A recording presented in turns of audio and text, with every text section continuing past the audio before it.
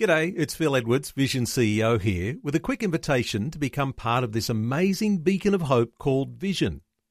Together we can put our love into action to help people of all kinds build or rebuild their lives on the truth of God. Please consider the part you can play during our upcoming Visionathon appeal, remembering that it's your support that makes Vision possible, including this podcast.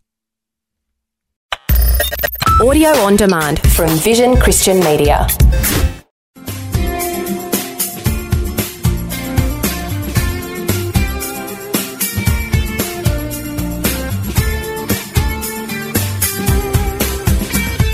We are in chapter 3 of John's Gospel. In fact, we have just covered the most famous verse, not only in John's Gospel, but indeed the entire Bible. John 3:16. For God so loved the world that he gave his only begotten Son, that whosoever believeth in him should not perish, but have everlasting life. We're going to continue to hear the words of life from Jesus in John chapter 3. And our lesson is called Believe It or Not. Basically, Jesus' words are meant to be taken at face value. We can believe it and be saved, or we can reject it and we're not. And he talks very forthrightly, and yet at the same time, he is full of grace, full of truth, and full of love. So our lesson is based on John chapter 3, verses 17 to 26. And again, it's called Believe It or Not. Let me read to you a couple verses from this particular passage as a summary, and then we're going to look at the entire section. Verse 19 of John 3.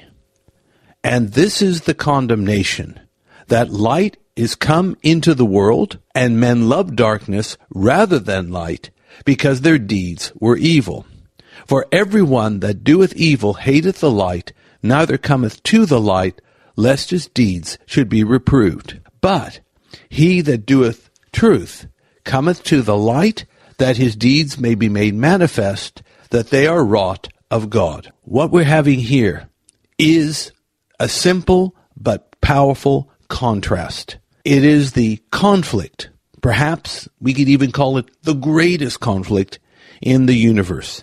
And that is the conflict of light versus darkness, of good versus evil, of God versus the devil. Now, there are all kinds of human conflicts in the world, sometimes between nations, sometimes between coalitions. Of course, unfortunately, we had two horrific world wars. They preceded my time, and I dare say most of you too, but they have left an indelible impression upon history and upon the nations, even until now. Yet even world wars are just minor skirmishes compared to the ultimate conflict between light and darkness, God and the devil, goodness and evil. And Jesus, in essence, is talking about this. He would, in many ways, refer to the kingdoms of this world as those that are in the dark. They are cut off from God or estranged from God. They are not interested in the things of God. They want to do their own deeds. They like to do things in darkness, because if the light was to shine, they would be rebuked. That's where corruption comes in. Corruption is often this mindset that I can do what I want and get away with it. Or as one very, very famous modern-day figure put it, why did you do what you did? Implying that what was done was evil. And the reply to why this famous, powerful person did the evil thing is simply because I could. Because I could do it and think that nobody's watching. I wouldn't be accountable. It feels good. It looks good.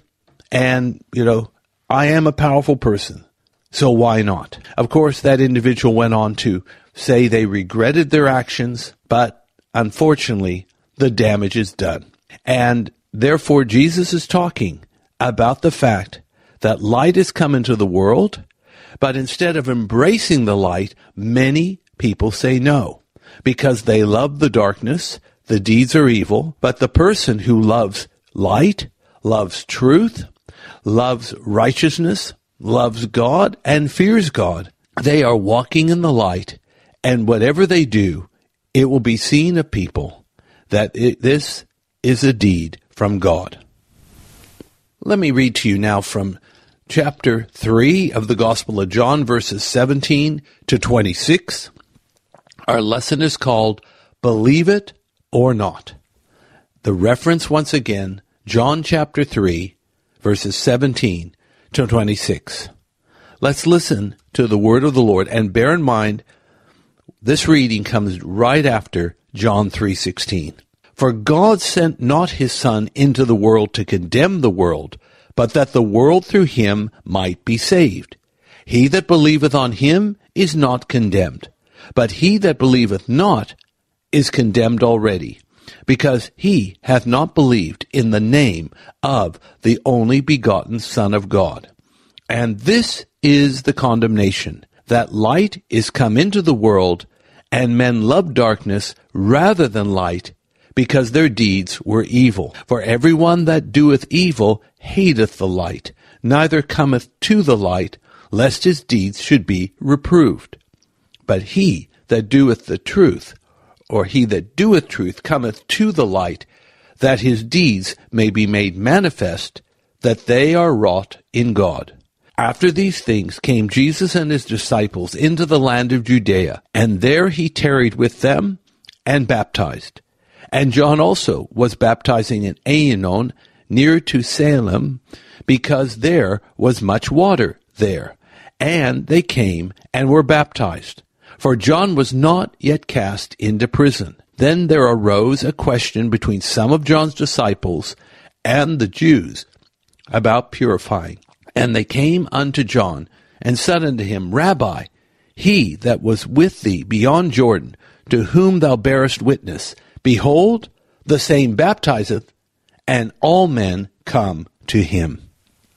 Our reading is from John chapter 3, verses 17 to 26, and our lesson is called Believe It or Not. Friends, in one sense, what we're reading, the words of Jesus himself, are black and white, light and darkness, life and death. Seems to be no middle ground here. But remember, everything here is grace and truth. Everything is undergirded with God's love. And for those that hear God's word and receive the invitation, they will have no regrets. Indeed, the blessings will be incalculable and innumerable. So let's start off with verse 17 of John 3. Salvation, not condemnation. God did not send his Son, Jesus Christ, into the world for the purpose of condemnation. On the contrary, as the previous verse, verse 16, tells us, he loved the world so much that he gave his very, very best. He gave his only begotten Son, because the purpose is not condemnation and death. The purpose of sending Jesus to the world is salvation and life. It is like saying the lifeboats on the Titanic were given to save people from drowning, not cause them to drown. Jesus is in the salvation business, not in the condemnation business. He is the doorway to salvation. Although ultimately, when he returns, he will be the righteous judge. Remember, in Revelation 19, he is the rider on the white horse, and he comes and righteously judges and righteously makes war. The war truly to end all wars. We then have this intriguing verse 18 of John 3, condemned already. Now verse 16 of John 3 speaks of the most loving, glorious reality. God loves, God gives, Christ saves. But then there are consequences. When you believe in Christ and the gospel, it says you are not condemned. But to not believe means condemnation already has happened because of the lack of faith in believing in the name of the only begotten Son. It's kind of like being on death row. waiting for execution. The person on death row is clearly guilty. The person on death row has committed a capital crime. The person on death row is basically waiting for justice to be done. If the door of mercy is open to that person on death row, they have a choice. You can believe in that door and go through it and be spared the execution, or you can either not believe in it or not go through it and then let nature take its course. It's a bit like that here. To not believe is to be condemned already. While the question can be rightly asked, what about those who have never heard the gospel? And yes, what about them? It is an important thing. But it appears that at a very minimum, and I don't claim to have the full understanding of this verse, though I think it's pretty clear, at a minimum, this verse is talking about those who have at least heard the good news and refuse to believe it. We believe in the mercy of God. We believe in the statement that Abraham said to God, "Shall the judge of the whole earth do what is right?" And God truly is just in all his ways and holy in all his works. But as I said, at the very least, this verse is talking about people who have heard and don't believe. And it's to such that are condemned already. I mean, they were condemned before, and by not believing, they stay in that state. Now, it doesn't mean they're permanently in that state. There's still a chance, while they live, to turn around, to repent, and come to faith.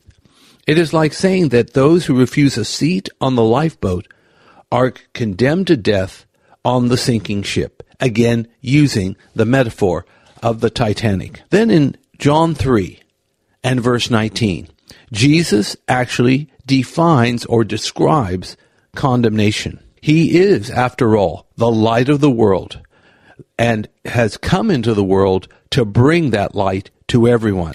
Lovers of darkness reject the light because it's exposing their deeds for what they are, evil. Now, regarding those who have never heard, Romans speaks of being judged according to the light you already have. I believe that's chapter 1. Just somehow nature itself bears witness, not only to the handicraft of God, but also to the righteousness of God too. You need to read Romans 1 for more information. Then it talks about deeds are exposed. What deeds? Well, it says in verse 20 of John 3, lovers of darkness do that which is evil, and they hate the light. The light condemns their works.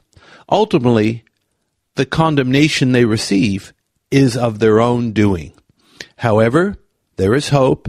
In verse 21, come to the light. Those who know and practice the truth come to the light. When they do, their deeds are manifested as being from God. Remember that last days living entails contrasts. Dark things and dark people get even darker. Wicked things and wicked people become more wicked. But people in the light become brighter, and righteous people become more righteous. It is a time of contrast. It's a time of extremes. It's a time of transition, where the kingdoms of this world become the kingdom of our Lord and of his Christ. So, deeds are exposed, and we are invited to come into the light. But let's learn a little bit more here. It talks about the land of Judea. Verse 22 of John 3. Now, knowing geography can be helpful in understanding the Bible. Jesus was born in a little town called Bethlehem. We know that from the hymns and especially know it from the New Testament. Bethlehem is in the region of Judea, and Jesus is not only born in Judea, he is from the tribe of Judah, and more specifically and gloriously, he is from the house of David. After all, he is the son of David, the Messiah, and the soon-coming king. Nevertheless, though he's a Judean, Jesus was raised in Galilee. specifically in the little village of Nazareth. And then he moved over to Capernaum, where his ministry was based. Now, the synoptic Gospels, which are Matthew, Mark, and Luke, they primarily focus on Jesus' Galilean ministry. John's Gospel is different. It focuses more on Judea. So he, Jesus that is, and his disciples came to Judea, stayed there, and began to baptize people. It was a continuation and enlargement of the work of John the Baptist. Then we learn in John 3:23 about John in Judea. That's John the Baptist, not John the beloved disciple. And what do we read? That he was baptizing in the region of Aenon near Salem. He was at a particular location because, it says, there was much water there. This implies that John's baptism had to be by immersion or even full immersion. Otherwise, why would he need much water? In fact, the word Aenon, A-E-N-O-N, the name, means not just one spring, but multiple springs, or it's the plural, implying, again, much water. Now, to be honest, we don't know the exact location of Aenon. It may have been something like 12 kilometers south of the city of Beit She'an, at the intersection of the Jezreel Valley and the Jordan Valley, probably a 1-hour drive from the Sea of Galilee southward. Then we have a note, free. John 3:24. John the Baptist was still free. He had not yet been imprisoned by Herod Antipas, the Tetrarch of Galilee. John eventually would run afoul of the Tetrarch because of his criticism of Herod's marriage to his sister-in-law and possibly niece, named Herodias. Then came a dispute. John 3:25. John's disciples and some of the Jews had questions, perhaps an argument, about ritual purification. Being near water may have been the catalyst for the discussion, because, of course, John is baptizing, and baptism in itself implies some form of purification. And then our final verse for this lesson, John 3:26, speaks about competition. John's disciples, in this discussion with the Judeans, were alarmed that Jesus of Nazareth and his disciples were also baptizing people, and they actually said, all men come to him. Competitiveness and comparison can be common in Christian life and service. But we really need to try to steer clear of these things because they're basically part of immaturity and carnality. So the disciples of John are concerned that Jesus was taking away ministry from them. But in the next lesson, we'll see that John had a very, very relaxed attitude of it all. Now, our lesson is called Believe It or Not. And what is our lesson for life? Faith is your lifeline to the very good things of God.